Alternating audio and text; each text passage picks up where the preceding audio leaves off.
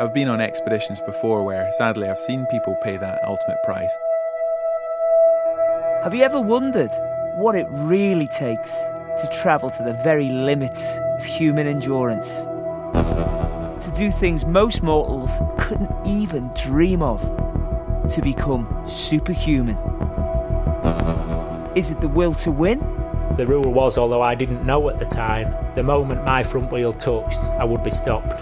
Or sometimes, just the will to survive. I just was thinking that I just want to get on the island and I don't want anyone to die. A superhuman's born. Tentacles wrapped around my neck, down the forearm. I was screaming out to Bonnie and the shark divers on the boat, "Help me, help, I'm on fire, help me." I couldn't breathe, but I swam.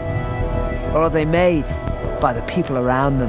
One of the team coaches there, Frank, he was like, "Tim, if you run a 2:48 marathon, you're going to break the record." I was like, "What record?" "The world record."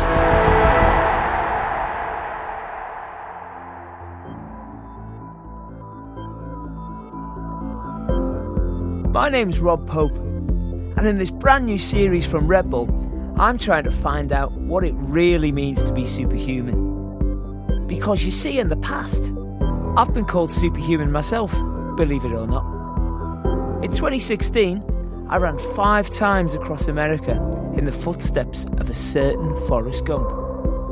On that trip, and over 50,500 miles, I learnt things about myself I would never have thought possible. And now, I want to find out from some of the world's most incredible athletes what gives them the strength to travel to the extremes of human endeavour. How do they cope, mentally and physically? What lessons did they learn on their journeys around the globe, from the top of Mount Everest? On my right was the whole of Nepal spread out, my left the whole of Tibet spread out, just like mountains as far as you'll possibly see. So special. To the lashing rain along the Pennine Way. All the way through that last night was just trying to stay ahead. It was like being hunted.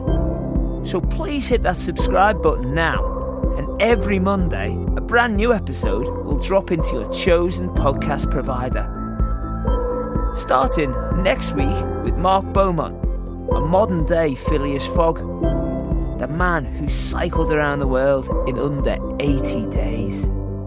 I was ill, I'd crashed, and then I sort of got into France in really heavy rain, really tough conditions, and so you're no longer dreamily thinking about tomorrow. The next day you're just like, how do I keep going?